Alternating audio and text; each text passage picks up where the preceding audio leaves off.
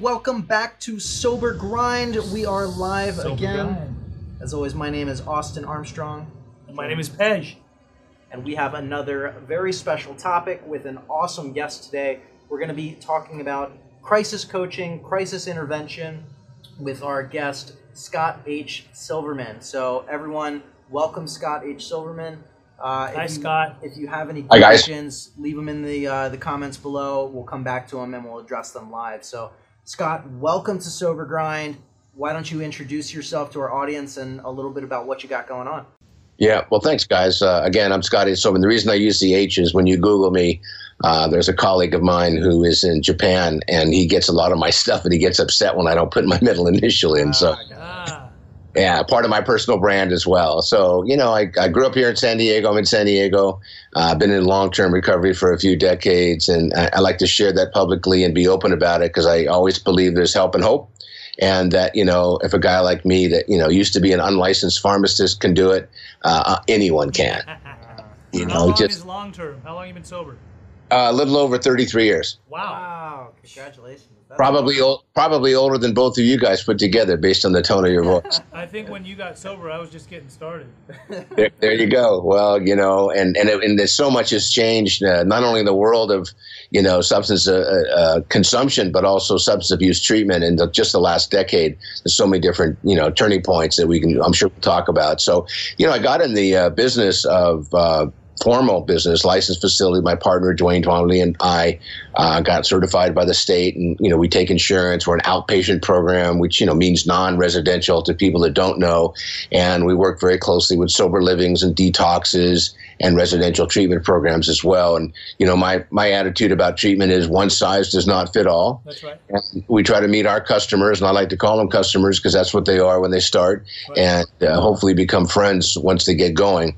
And my crisis coaching, which is kind of my soft virtual storefront, is a way for me to work with families. I've been doing that for decades with doing what I call, you know, soft interventions and working with families to help get their loved ones to the most and highest level of care possible. And I'm a subject matter expert here in San Diego, which means I go on to local television, usually KOSI, and talk about it. And whenever there's something topical, which unfortunately seems to be every hour now between DUIs and fentanyl overdoses and, you know, raids at the border and the things that are going on, legalization of marijuana, edibles, and the, you know, the polydrug issues that are taking place and, you know, in our country right now are just over the top. So I'm pretty busy just getting called by the media to talk about it. So I'm really excited to be here with you guys and have some real time to talk about real stuff. We're excited to have you. I have a question for you. So you said soft interventions, and then your role, obviously, as a crisis coach. Can you kind of elaborate a little bit more on when a crisis coach? Well, does that mean you go out and help people that are in some kind of a crisis? Yeah, that's probably a straightforward way to kind of interpret it. And what I do is families will call me. There's somebody, use the name Johnny. You know, Johnny's, you know, hasn't been home in 2 days, just got a DUI. What do we do? So what I try to do is work with the family, and I said soft crisis interventions because I believe the traditional interventions that have been done by the industry for decades really don't work, and it's pretty much an all or nothing. And what I try to do is educate the family. Not that a traditional interventionist doesn't, but I educate the family, and I try to get between them and the issue, and then I become kind of like the coach, if you will, and talk with the individual who's got the issue, deal with the family who's the, you know, bearer of the abuse that takes place from the individual who has the issue, and then try to find a way to set a path for each one of them and the individual who needs the highest level of care. And it's usually around substance abuse, and things that come from that are, you know, domestic violence, behavioral issues, acting out, and all the inappropriate behaviors that, you know, I went through when I was under the influence and put my family through as well. So the soft part means it isn't all or nothing. It's really kind of meeting people where they're at, knowing how to ask somebody nicely, look, you need to really start listening and understand that you don't get a vote right now until we've all been heard. And once we're all heard, then we'll talk about options and opportunities. So do you, when you're coaching them, are you basically, do you put it in their hands and just give them enough information to where they can actually do the intervention themselves and you're not like an interventionist sitting in the room? No, I use the term intervention in a different way. I call it soft. But no, I can either physically be in the room. A lot of my work is done by phone. Okay. And the reason for that is sometimes people will catch me either on some of the social media, or if I, used to do some national work, they'd call me from anywhere and we could do a lot of work over the phone. Okay. And I don't really, what I try to do is take the place of what the family's trying to do. I try to talk to families all the time and say, look, you can't go on YouTube and do an intervention like you'd go on YouTube and maybe change a tire on your car. Right. This disease of addiction is complicated. Right. Talking to somebody who's under the influence is almost, next to impossible till they've come down. Right. And when they come down, you have to be prepared. So what I try to do is tee it up for the family and let them know that there's options, again, and opportunities for them and hotlines they can call and, different support groups that they need to go to. So before they try to do the intervention, we talk about what an intervention might look like. And to me, it's more of a staged, sequence of events and a trajectory that the family works on and gets educated. So, you know how it is with the individual. Right. The family that I get the most questions asked, the number one question asked is, how do I know if they're telling the truth? And, if their lips are moving, they're not. Yes. So Yep. when you tell a family that, they all agree, oh, my God, you're right. So then we talk about what happens next. I mean, how do we help somebody who absolutely believes they don't have a problem, and they're going to lie, cheat, and manipulate because they want to hide that problem they have? And I'm obviously making some bold statements here, but my experience over the last few decades is it's pretty consistent.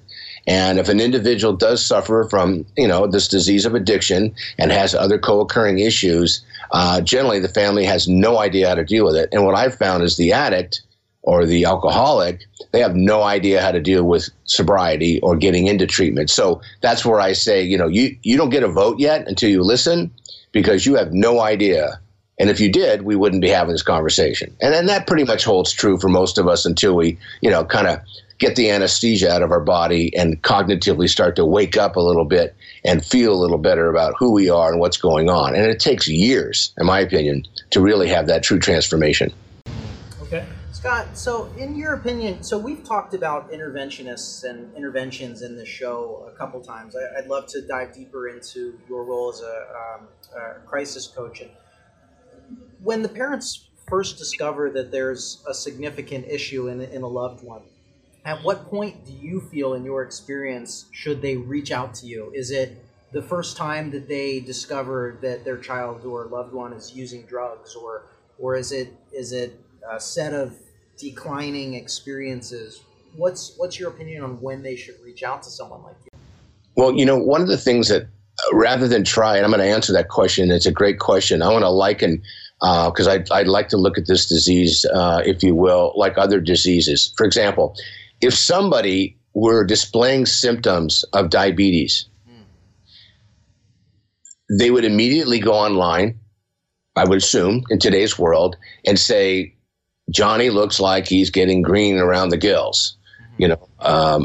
Bonnie looks like she's got, discoloration under her eyes. And they'd Google that and they'd find those symptoms. And then under those symptoms would be recommendations of what you do next. And that's what you do. For some reason, with this issue with addiction and abuse, substance abuse, we tend to go, well, they were sad. They, their father beat them up when they were kids. We weren't together as a couple. His girlfriend broke up with him. He's not doing well in school, or he's an overachiever and he's not popular. We make up all these different excuses to justify the behavior. And what I suggest for families is to make the phone call immediately. Why would you wait? Meaning, if an individual is losing weight, gaining weight, losing sleep, loss of job, issues with relationships, behavior that's really not normal, missing jewelry around the house, accidents in the car, getting arrested, those kind of behaviors, you don't, it's like the old days I used to work with ex-offenders. They had a program called Hug a Thug. That's not what you do. You can't you hug them and you love them, but you love them to wellness. You don't step back and let them abuse you when they're under the influence. And the next day it's like, well, I'll never do it again. Of course you won't. We believe you. Not really. So that's when the phone call should be made. Why would you wait? So I really encourage people to make the phone call, get educated, talk to your faith-based leader, talk to your primary doctor, talk to a psychologist, talk to a clinician, talk to somebody who knows a lot more about this than you do. And there's a lot of experts out there, and I'm not a clinician, I'm not a doctor. I'm just someone who anecdotally and experientially has spent a lot of time working with families.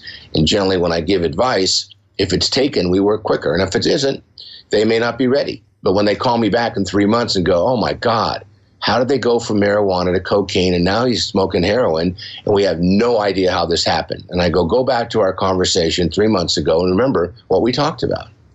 They hope they could love them to wellness. And you know what? It's a skill set most parents just don't get unless it's in their family and they've been through it. And even then, sometimes they're too close to that individual to be the one who can have an effect on them. That's great advice.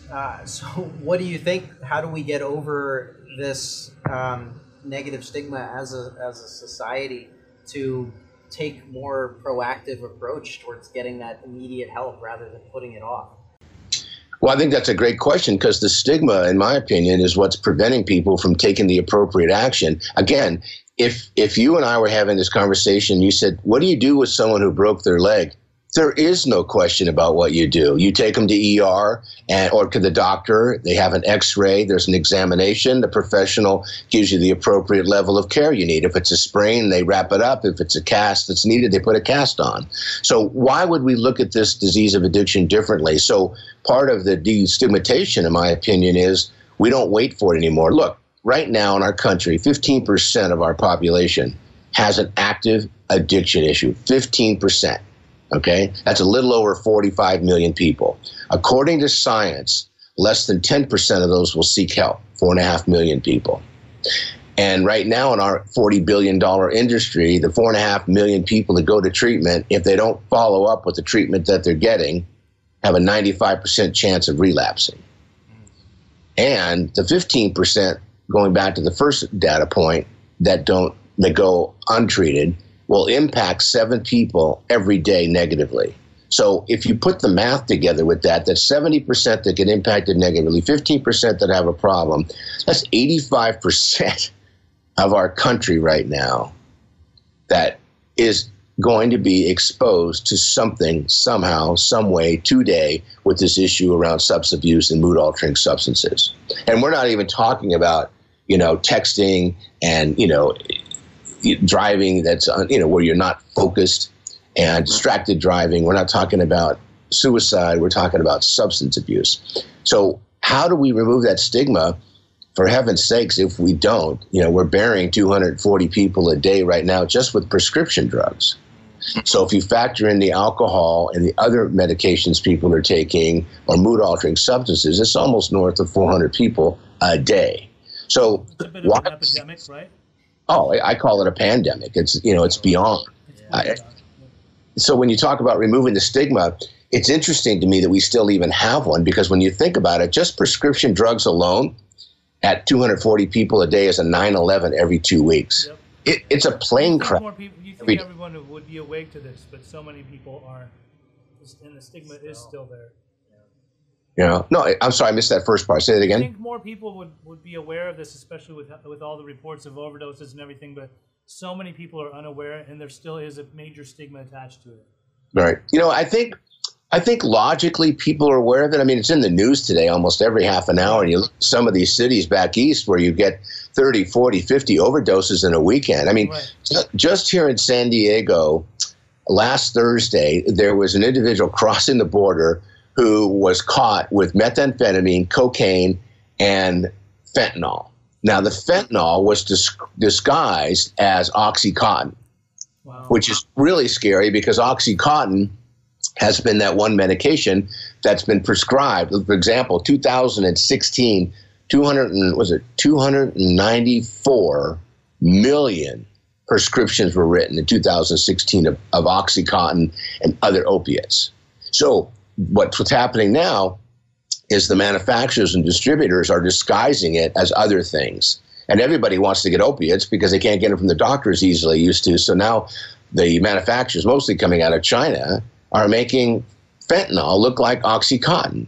And fentanyl is deadly. It's I don't know, 1/100th of a milligram, the size of a tiny pin point, not a pinhead, a pinpoint can kill somebody if it's taken that way. So, to your point about, you'd think we'd be smarter by now, but, and it was funny, they were interviewing the U.S. attorney, and she said, why would people take a narcotic that could kill them? And I'm thinking, back in my day, when we were taking hallucinogens or mescaline or Seconal or methamphetamine in big doses, we weren't thinking about how we might expire. We were just thinking about how we might get higher.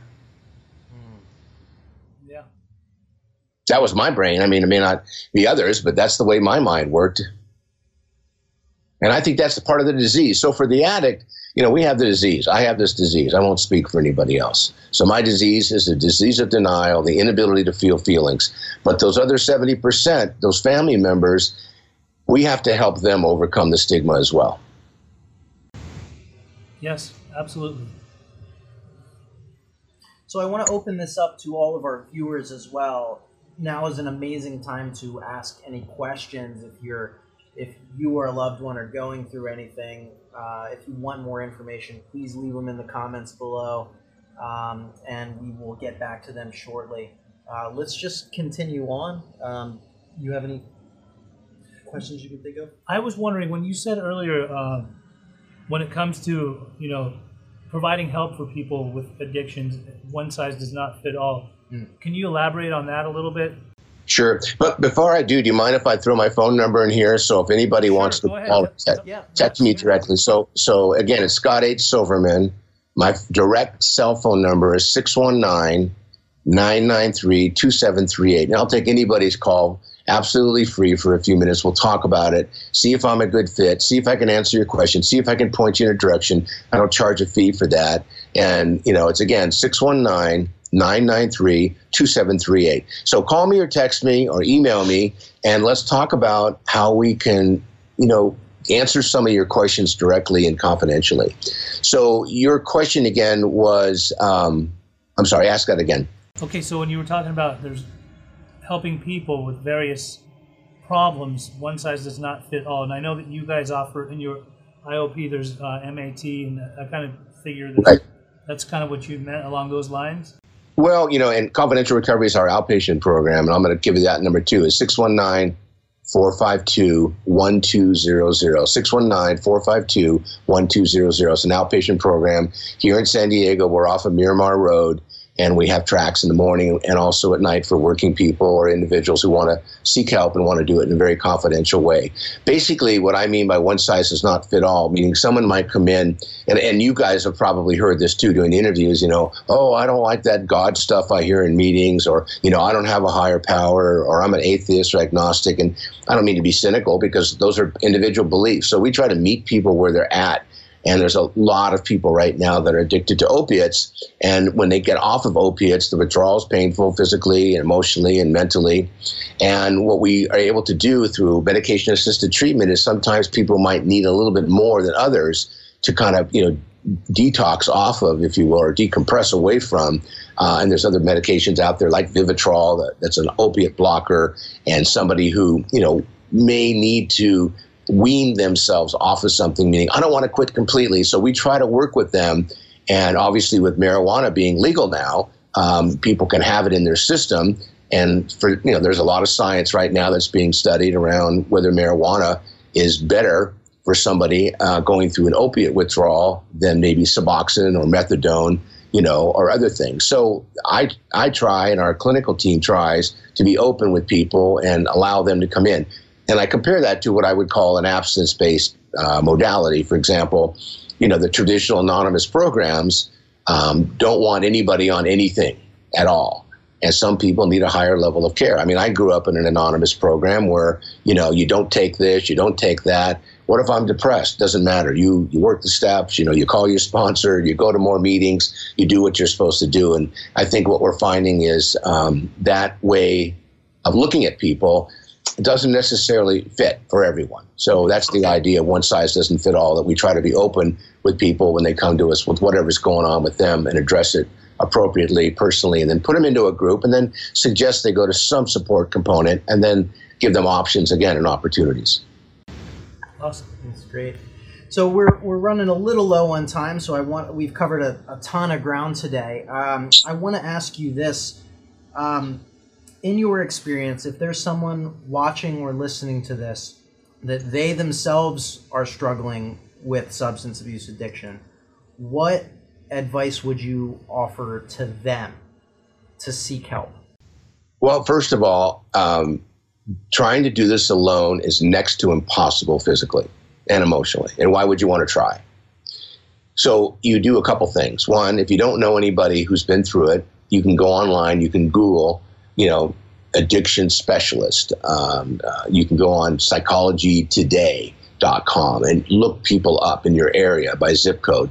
There's hotlines. There are websites right now. You can Google, I'm not sure I have a drinking problem. And you'll get all kinds of pieces of information that might be helpful. I mean, don't choose a treatment center per se until you've done some research, because unfortunately in this industry, there's a lot of people out there, I call them body brokers, if you will, or human traffickers that will take your money and throw you in a room, and when your money's gone, they'll kick you out.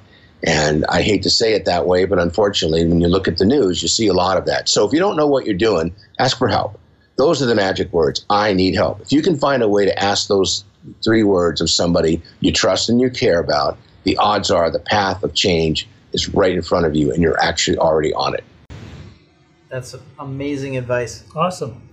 Pej, did you have any other follow-up questions? No more questions. Thank think you. Thank you so much for coming on the show today. We appreciate you. I actually wanted to point out when you said type in Ask an Addiction or Addiction Specialist, we have It's a great segue.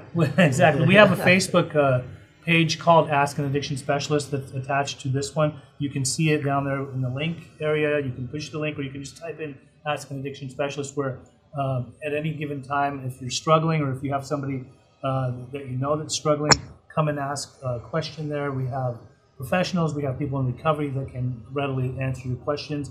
It's called Ask an Addiction Specialist. Plus the show, Sober Grind, is not just a podcast and a live stream. It's it's in different areas. You can find it on Google Play, and it's a movement. It's everywhere. It's on Google Play. It's on iTunes. It's on YouTube. You can just type in Sober Grind and look us up and see all of our past episodes, or watch them or listen to them. And please leave a review.